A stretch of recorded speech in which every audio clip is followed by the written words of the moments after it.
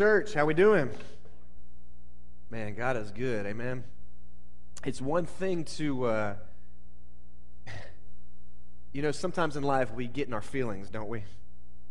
You know what I'm saying when I mean that? Half the room's like, I have no idea what he's talking about. We get in our feelings, meaning we look at our circumstances, we look at life, and we start feeling sorry for ourselves, we start feeling bad for ourselves, and then you sing a song like that, and you think about all I have needed, my God has provided. And it changes your perspective, doesn't it? It should, right? God is good, and He is not just faithful to us, but He is generous, kind, and good to us. Amen? All right. We are continuing, if you're new here with us today, we're continuing in a series through the book Song of Songs, which was written by King Solomon, one of the kings of Israel. And it's a beautiful picture of intimacy in the marriage relationship. And so it's a beautiful picture of what intimacy can and should look like in many ways in the marriage relationship. It was a song written really by Solomon, but written between two people. Solomon kind of writing this thing to and for his bride. And the disclaimer I have to give every single week, and I know you're tired of hearing it, but the disclaimer is this, is it is not a G-rated book, okay? So sometimes we hit PG-13 stuff, like sometimes in church I say the word sex, and it makes us really uncomfortable. But just look at your neighbor, just whisper the word sex real quick. It'll get you to get out of your system, and we'll be okay, all right? But we're good because actually last week was the most PG-13 of all the weeks. Last week was the wedding night. Y'all remember that one? Yeah, that one was intense. That one had me coming off the stage feeling a little hot and red, right? I was like, I don't know if that's okay, but hey, it was fun, wasn't it? Yeah, there we go. So if you remember, we've been walking through weeks 1 and 2. We're all about the foundation that Solomon and his bride are building for their marriage. We really walked through what the foundations of their love were going to be. Then last week was, of course, the wedding night. Today, as we get into it, today the honeymoon is over. We get to see their first fight. And if you remember your first fight in your marriage, if you've been married, I bet it was a fun one, right? Because you're thinking, oh my goodness, who is this monster, right? Who did I marry, right? Because here's the thing is what's funny about it is they have their wedding night, that very intimate night, and then the very next thing the Bible records is a fight. That's funny, isn't it? Like there's no irony lost there, right? Like they have this beautiful wedding, the wedding night, everything's great, and then immediately they start fighting, right? So it's fun, and if you remember, weddings or marriages, they kind of go through different phases, don't they? I mean, you have the honeymoon phase that we talk about, and they call it the honeymoon phase. The word literally means sweet month. Honey is sweet, and the moon phases last about a month. So honeymoon means sweet month. So the honeymoon phase lasts about a month, and then it's over quickly. The next phase that you go through is really this phase we call disillusionment. If you know, you know, right? Because what happens in that is that moment where you get in the fight, or you begin to look at that person and you go, oh my goodness, this is who you are, right? Like you look at things like you didn't put the toilet seat down, like, or oh my goodness, that's how you squeeze toothpaste? You're a monster, right? Like, you know what I'm talking about? Yeah. And so the next phase is kind of conflict arises and you begin to go, who is this person I've committed the rest of my life to? And it gets scary.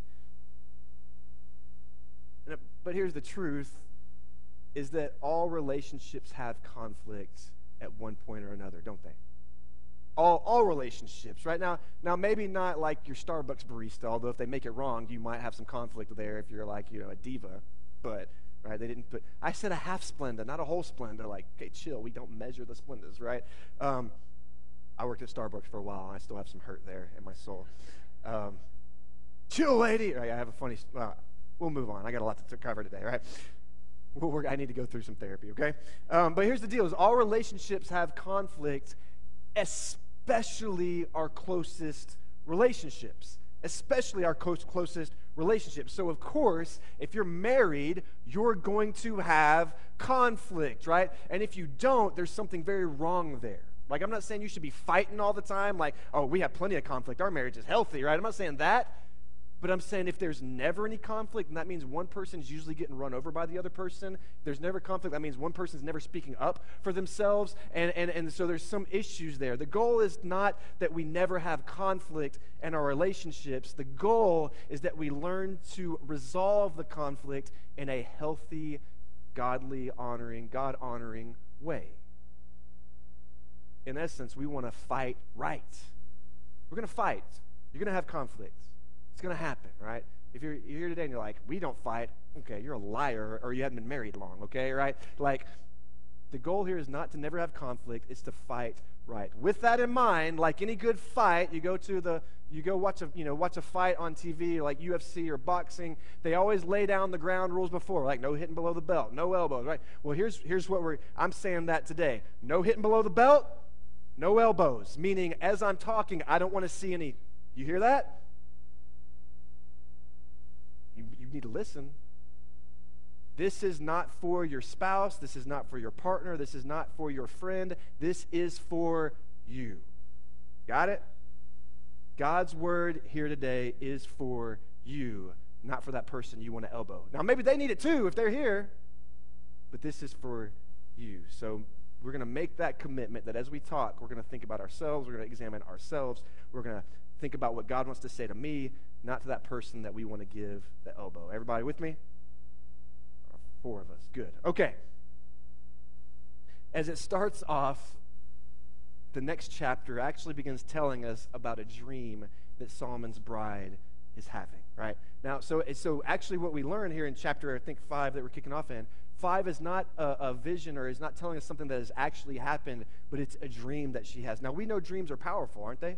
Dreams tell us about things. Dreams reveal to us sometimes something that we're feeling or seeing or experiencing. Like, you ever have a dream about a hurricane? You wake up and you're like, yeah, life ain't good right now. That's right. That's right. Like, dreams are powerful. They speak. God speaks through dreams to us. God reveals things to us in dreams. Our dreams reveal us our emotions, and dreams are powerful, right? Like, how many of us have woken up and your spouse is just mad at you all day long and you can't figure it out why?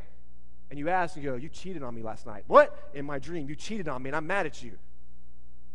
How dare you do that? I'm sorry, right? Have you been there? We've been there, right? Amen. Amen. Thank you, brother.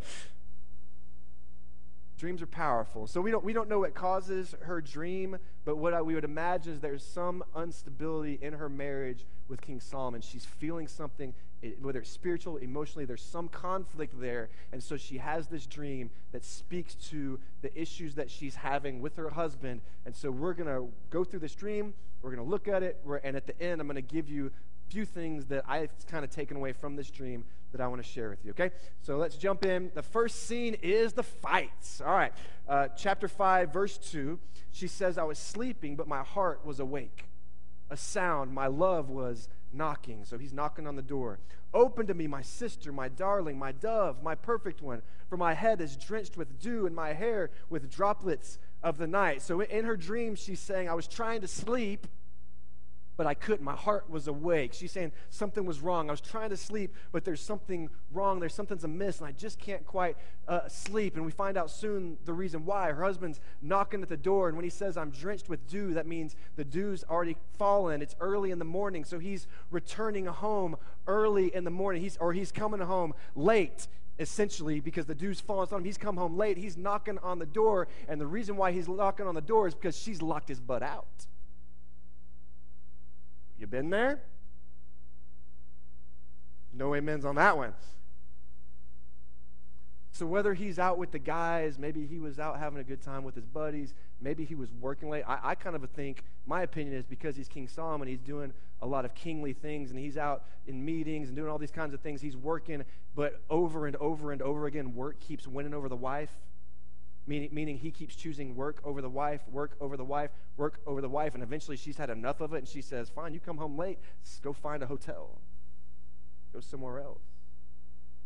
She's mad. She's locked his butt out. But here's the thing about guys. You see this in his response to being locked out. In his language, we see the obliviousness of men sometimes, because throughout Song of Songs, he's constantly called her these pet names, right? My darling, my dove, right? Right? Perfect one. Like he uses all these pet names, but this is the only time in Song of Songs he says them all at once. Y'all catch that?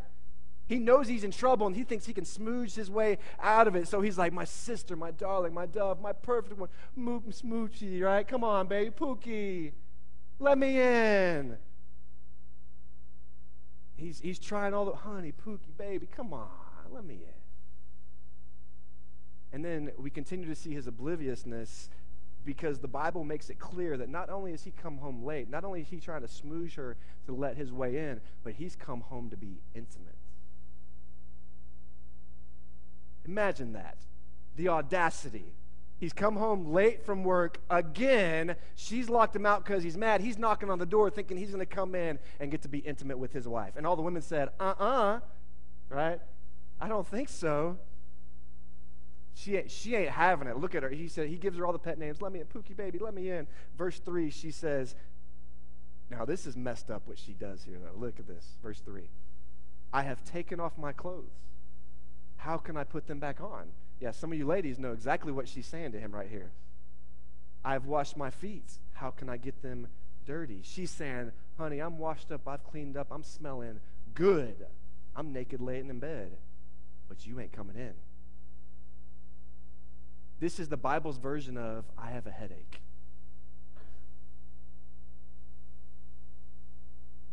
What she's doing is punishing him for being late. Now, it's right for her to be mad. It's right for her to be frustrated. It's mad for her to be upset. But what we're seeing is a woman who's mad, and she's going to punish him in her anger, which isn't right. Which isn't right. I mean, maybe a little bit. Maybe punish him a little bit, right? She says, you're locked out, and I'm in here naked, and you ain't getting to come in and enjoy any of it because I'm mad at. His response is really interesting, actually. Verse 4,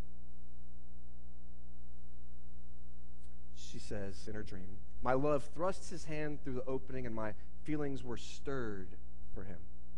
I rose to open for my love. My hands dripped with myrrh, my fingers with flowing myrrh, and the handles of the bolts. I opened to my love, but my love had turned and gone away, and my heart sank because he had left. Now, we don't know exactly what that means. We don't know exactly what's happening, but the picture that it's painting here is not that he broke down the door and said, I'm coming in, there's nothing you can do about it, but there's something, the door refers to her, and so he does something here that she's mad at him, she's frustrated with him. He does something here that stirs the affections of her heart, whether to make her angry or to make her go, okay, fine, I'll let you in, but he does something, he says something, does something physically to stir, and she finally says, okay, fine, I'm not going to be mad anymore, I'm going to let you in. And as she gets up, remember she's dreaming, so in her dream she's maybe about to forgive him, but she goes to open the door and he's gone, he's left, he's ran away.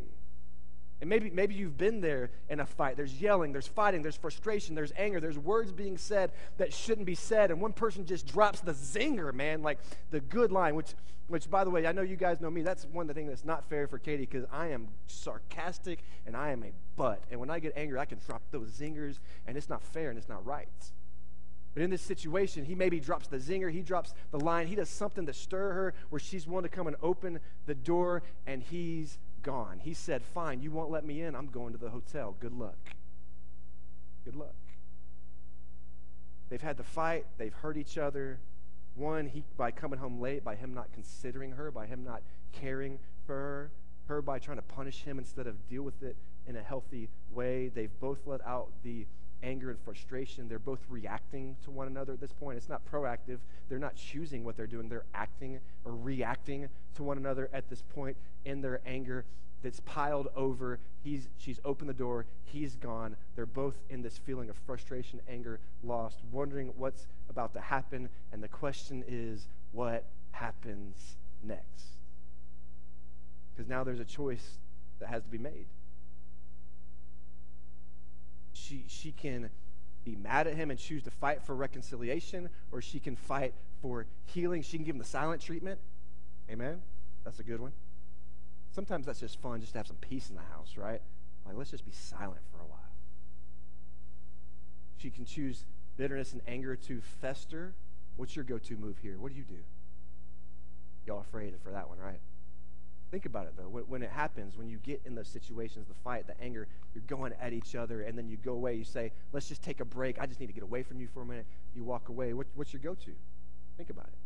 Is it healthy? Is it good? Is it God-honoring? Probably not. And you're probably looking at me like, yeah, Mike must do it perfectly. No, I am a butt head. I'm a jerk. I'm an idiot when it comes to fighting with Katie. And God has to correct me constantly. Constantly. But if we don't recognize our go-to move, if we don't identify our go-to move and look at it and say, is that healthy? Is that God-honoring? Is that good? Is that healing? Or is that bad? We're just going to keep constantly reacting and doing it. You see what I'm saying? We've got to identify, what do I do? Consider, is that good? And then either change it, react, or choose to act better instead of reacting, right? Change what we're doing, honor God, what we're doing. She says, I'm going to pursue reconciliation. So she says, I'm going to pick up halfway through verse 6. So he's gone, and she says, but I sought him. I sought him, but I did not find him.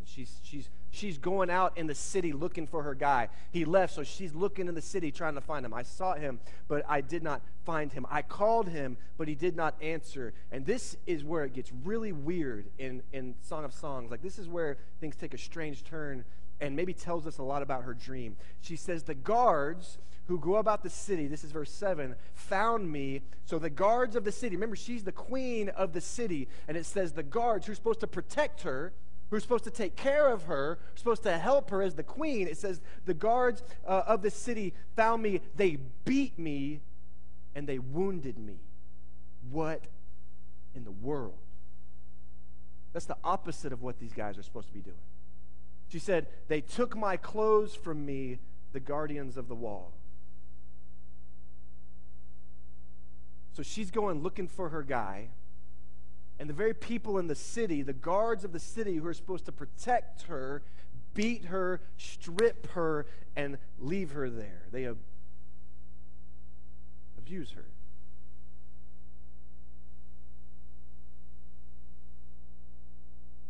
Now, I thought about that verse right there a lot this week,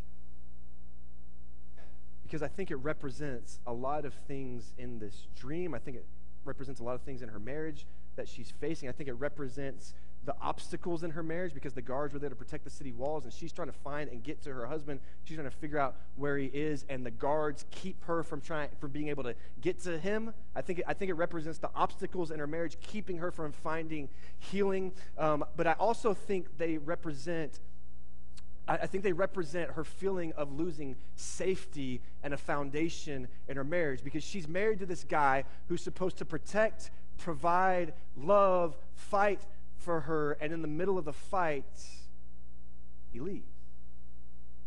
I think she's revealing to us in her dream her sense of losing safety in her marriage. She's thinking, is this what marriage will be? Is this who I married? Somebody that won't fight for me? Are the obstacles too great? Is this person not who I thought this person was? And I think this fight is being revealed in her dream, that it's shaken the foundation of what she thought she had. And the truth of the matter is that in these types of any relationship, but specifically the marriage covenant, we have these moments where we face insecurity and we look at the relationship and we ask the question, what is about to happen? Can I run away? What's going to happen here? Is it going to go down? And what she chooses to do in this situation is really interesting to me. She turns to her friends. She turns to her friends. Look at verse 8. She says, young women of Jerusalem. They've come back. They've kind of been talking sometimes throughout Song of Songs. She turns to her friends. She says, young women of Jerusalem, I charge you, if you find my love, tell him that I am lovesick. This is an earnest language here. She's saying, I need him. Help me find him. And her friends say, verse 9, what all good friends say, what makes this one you love better than another, most beautiful of women?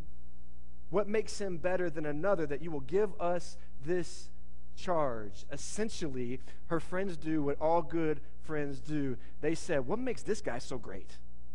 Girl, he's a bum. Girl, he left you. You don't need him. He can find you another. Y'all see that? You don't need him. What makes him so special? Girl, you can go get you one 10 times better than that guy.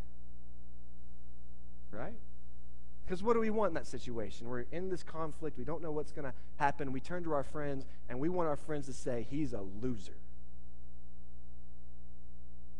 Amen? Oh, I heard it. Better watch out, buddy. And we want that because we want the affirmation that if this thing falls apart, if he goes, then I'm going to be better off. But that's really the opposite of what we want our friends to do, isn't it? She doesn't need her friends to tell her that he sucks. Sorry. She needs her friends to say, let's go find him and let's try to fix this thing, man. Let's try to make it better. So her friends say, what makes him so great? What's so good about this guy? And she says, no. Let me tell you what makes him so great. Verse 10, she says, my love is fit and strong. She begins to think about, when they ask her, who is this guy? What makes him so great? It causes her to begin to think about who this guy is that she's married to, who exactly this King Solomon is. She says, my love is fit and strong, notable among 10,000, meaning you put 10,000 men together, he's going to stand out. His head is purest gold. His hair is wavy and black as a raven. His eyes are like doves, which again speaks to the soul, right? Besides flowing streams, washed in milk and set like jewels. His cheeks are like beds of spice, mounds of perfume. His lips are lilies dripping with flowing myrrh. His arms are rods of gold set with beryl. I don't know what beryl is, but sounds awesome. His body is an ivory panel covered with lapis and lazuli. Again, don't know what it is, but sounds great. Wish Katie would say that kind of stuff about me, right? His legs are alabaster pillars set on a pedestal of gold. His presence is like Lebanon, as majestic as the cedars. His mouth is sweetness. He is absolutely desirable. And then the last phrase, this is my love. This is my friend, young women of Jerusalem. In her response, she remembers who he is. Not who she's mad at, not the fights, not the harsh words, but at his core, who he is. And so she's feeling insecure about where they are. She begins to think about who he is and defend him to her friends and remember who he is. Man, he's fit, he's strong, he's a fighter. His eyes are like doves. He's got a good soul in his heart. He's majestic. He's able. He's willing to fight for me. And then she finishes with, this is my love. Oh, I love him. I love him. This is my friend, meaning it's deep, man. It's deep. It's more than any relationship I've ever had. And as she remembers who he is, she remembers how good he can be and how wonderful he can be and how strong he can be and how much he can love her. And more than anything else, he's her friend, and what they have is deep, and it's built on a strong foundation. And then her girls in verse 6 say, well, where can we help you find him? They hear that, and they go, well, let's go get this dude. I want one like that. And then what's weird, it's this twist, because you got to keep remembering it's a dream. In verse 2, look at what she says. My love is already home. What? She says, my love has gone down to his garden in beds of spices to feed the gardens, to gather lilies. I am my love's, and my love is mine. He feeds among the lilies. Remember, all throughout Song of Songs, the vineyard and the garden has referred to her. And so they say, where is he? Where can we find him? And her response is, he's returned to his garden. He's come home. Which is really weird because I thought he was lost, didn't you? Like, what do you mean he's here, but you've been looking for him? Girl, you're weird, right? Figure it out, right?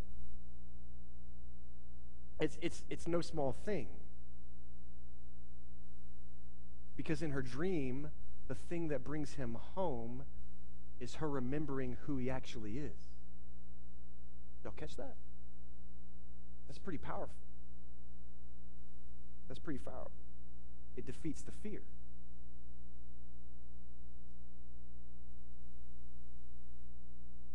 It's like he was always there. Because they were fighting, because they weren't connected spiritually, emotionally, physically, she felt like he was gone. But then they reconnect spiritually, emotionally. And by the way, when she says he returned to his gardens and he's enjoying the garden, it's a physical reconnection. Sex. I know I said the word again. And as they reconnect in those ways, like he was never gone.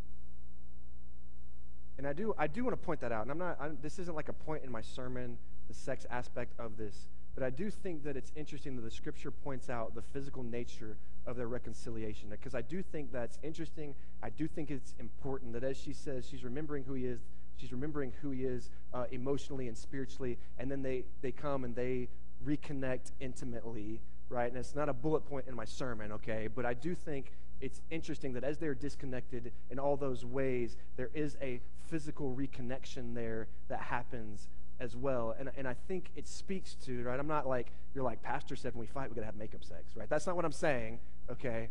That's not what I'm saying, okay? But I do think there's an interesting aspect to the reconnection, both physically or spiritually, mentally, and physically well. And I think it speaks to the power of sex and why it's such a special thing. And I think it speaks to why it's a sacred thing. I think it speaks to why it's a spiritual thing designed for us in our marriage relationships. And so don't let that get lost on you. I think it's a pretty important thing there. And so they reconnect, and she says, "My love has come home." And then in the rest of chapter 6, and I'm not going to read it for time's sake, but the rest of chapter 6 is him just basically doing the same thing to her that she did to him. You're amazing. You're my dove. You're wonderful. You're beautiful. And he tells her everything he told her on the wedding night, by the way. You remember, everything that he told her on the wedding night that he said she was, and then some. He's saying, now that we're married, you're more than I thought you were. You're better than I thought you were. You're more amazing than I thought you were. This thing is deeper and bigger and better than I ever thought it was. And so it's not just her that's remembering who he is. It's him remembering who she is. And as they see each other, as they remember one another, they're able to come back together. And it's this absolutely beautiful thing. In essence, he tells her, there is no woman on earth like you. You say, so what do we do with it? What do we do with this?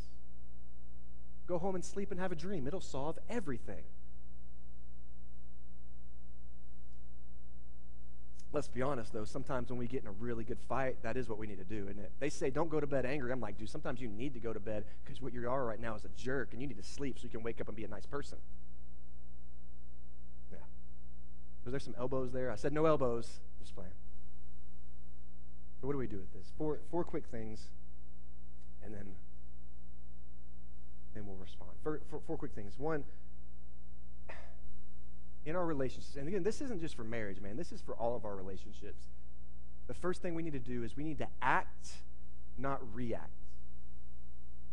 Act, not react. Because in this story, both people made mistakes, right? Now, he started it out by being an idiot and coming home late again, right? He made the original mistake, but then when he came home, she punished him for it, which was wrong of her to do that, and then his response is to leave, which was wrong of him to do that, right? So everything they're doing, right, is ultimately becomes a reaction to one another. So she's upset, he's upset, and what happens in the fight, and you know this because we do this in our own fights, instead of de-escalating the situation and trying to act to heal, act to make it better, act to respond correctly, what we do is we see what the other person did, we see what the other person said, and we react, don't we?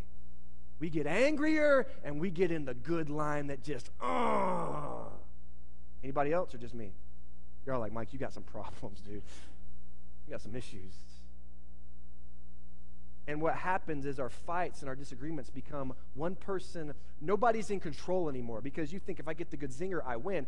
No, you lose. When you're reacting, you're losing. When you're reacting, you're not in control anymore, because your action is then based on what the other person does. And when your action is based on what the other person does, that means you're always just going to be responding and reacting to whatever they do, and you have no control. You've lost. And so have they. Because when you got two angry people just reacting to one another, what you get is some really just dumb stuff. Amen? We've got to learn to act, not react. We've got to choose intentional actions that address the situation, that aims to bring healing and resolve to the conflict. And again, she had every right to be angry at him. but that doesn't justify all of the reactions. Number one, act, don't react. Secondly, what I took from this is we've got to remember the good.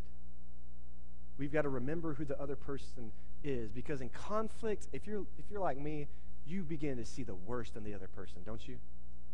Everything they do, you're like, you just did that because you're trying to get under my skin. You just did that because you're trying to make me angry. You just said that because, and it becomes this thing where we view everything they do from this lens as this wonderful evil mastermind that's out to get us.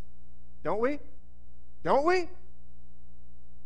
And what happens is we lose sight of who the heck that person is.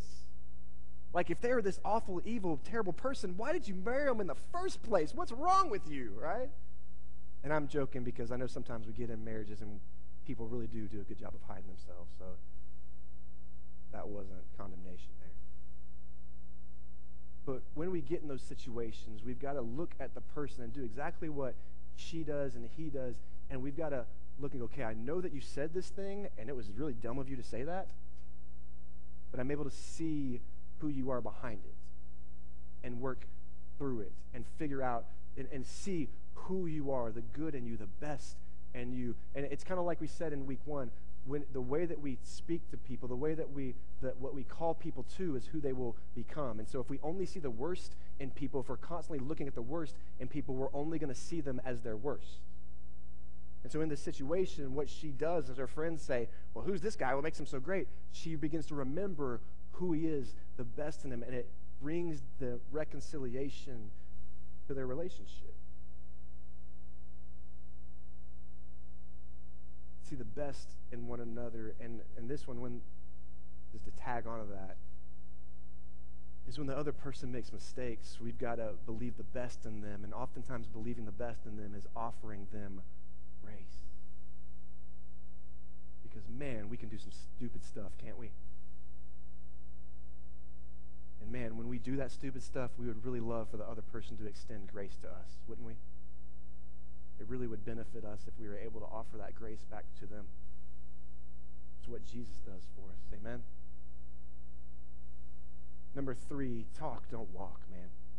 You don't have to add the man on there in your notes. Talk, don't walk, man. I think the worst thing that happens in this situation, and the thing that caused the shake of the foundation and the insecurities, and remember the guards come and attack her and beat her, and I think what causes that is the fact that he left. And what I mean by that is I think that when he did that, it made her question, and I know we don't like to say this, but is the D word on the table here? Is he going to leave me? Is he going to abandon me? Is he going to run away from me? He's going to divorce me. And I know that in our congregation, I want to say this with grace and love, because I know that we have people who have all kinds of life experiences, who've been in good relationships, bad relationships. Maybe you're divorced in here, and you've walked through that, and it's been awful and terrible, and it was necessary and needed and a good thing in your life. And so when I say this, this is no condemnation on anyone in here and whatsoever. This is about looking towards the future, okay? You hear me? Amen? About looking towards the future. But the reason I say we've got to talk, not walk, is because if we're in our conflict, and then again, this is if maybe you're at that point where you have to have that discussion, but if before that, if it's a word that you throw out there as a threat, if it's a word that okay, you're making me mad, you're upsetting me, maybe we just need to leave, maybe we need to get divorced, maybe you need to get out of here. If we use that as a threat in our language, then that's going to shake the whole foundation of what you have. You understand? If the threat of, I'm out of here if you do wrong, I'm out of here, if that's constantly something we're throwing up, it's going to shake the foundation. It's going to cause insecurity in the relationship. You're just going to be constantly putting cracks in the foundation. And what your spouse, what your relationships need to hear from you is that I'm willing to fight for you. And when I said death do us part, you may have to kill me, but that's what I mean. And again, I'm not saying there aren't times when it has to come to that. But it can't be a grenade that we throw out to win the battle. You hear what I'm saying? It can't be a grenade. Your spouse, your relationships, your friendships need to know that you won't walk, you're all in, and that you will fight for them. The last thing I would say on here, number 4, and this is probably the most important one of all of them, okay? So you can disregard the first 3 if we get this one right. All right? You're like, well, then why are we here, right? To get to this point. We got to get really good at forgiving one another. Because without that, you can't have a healthy marriage. Without that, you can't have healthy relationships. Because even your relationships, if somebody wrongs you, you're constantly just going to be holding that grudge and remembering it and holding it against them. And imagine that in a marriage. We've got to get really good at forgiving each other. That doesn't mean it's easy. That doesn't mean they deserve it. But it is something that we're called to do if we want to be like Jesus, if we want to love one another well, if we want to have a healthy foundation for the thing that God is building in your home. Amen? My hope for you today, my prayer for you today is that wherever you are, maybe it's a relationship, maybe it's a friendship, maybe you're dating, maybe you're engaged, maybe you're married, maybe you're right, wherever you are, I pray that your relationships would be strengthened by these principles, that you would remember them. You would, like the Bible says, we would write his word on our hearts. Not my words, but the scripture. That we would write it on our hearts, and that you would take these principles even to your homes, that you would remember them maybe in points of conflict. You can step back and go, hey, let's remember what the Bible said about this. Let's talk about this. Let's instead of reacting, let's try to act in grace towards one another and love towards one another, to bring healing towards one another. And my prayer is that in your relationships, as we do that, as we apply that God would begin to work, that when you reach points where it comes to that breaking point, you don't know what's going to happen, that you would apply God's word and these types of principles to your life, and it would bring healing and grace and life. That you would look back and say, man, look what God did. Amen? You guys stand up with me.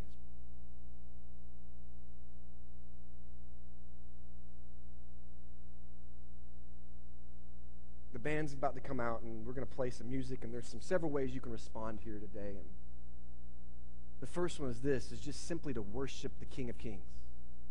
Worship the Lord for his goodness, his grace, his majesty. The second way you can respond today, I would encourage you to respond, is to pray. Pray. Because maybe you're in that situation. Maybe you're like, man, I need to pray for my relationships. Maybe you need to pray for maybe you need to pray with your spouse and say, yeah, we had a big fight last night, didn't we? Yeah, I'm a jerk. Yeah, you were, but let's talk about it, right?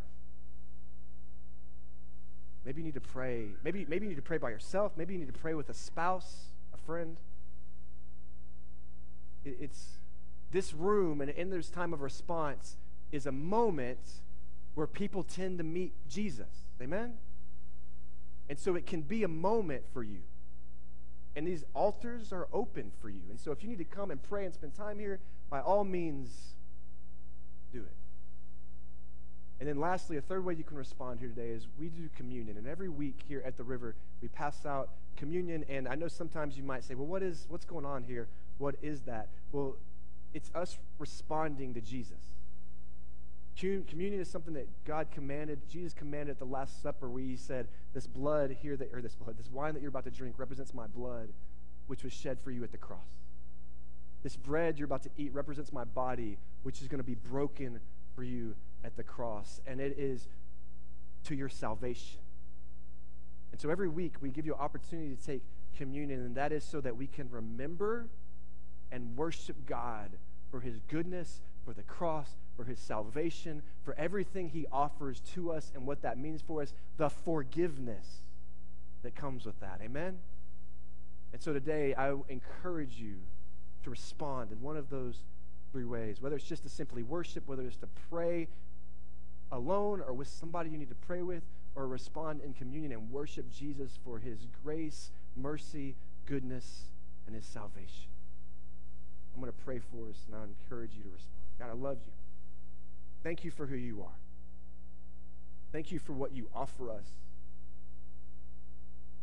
because of the cross, that we may know healing and reconciliation and grace and mercy and love because we first have found it and have known it in you and what you did for us at the cross, that we may understand love and grace through your goodness at the cross, your resurrection, the salvation we find. And so, God, we respond to you today. We love you today. We worship you today in whatever way we can and we need to. God, I pray and ask that you would bring healing in this place, reconciliation in this place, hope in this place. We love you. It's in Christ's name we pray. And everybody said,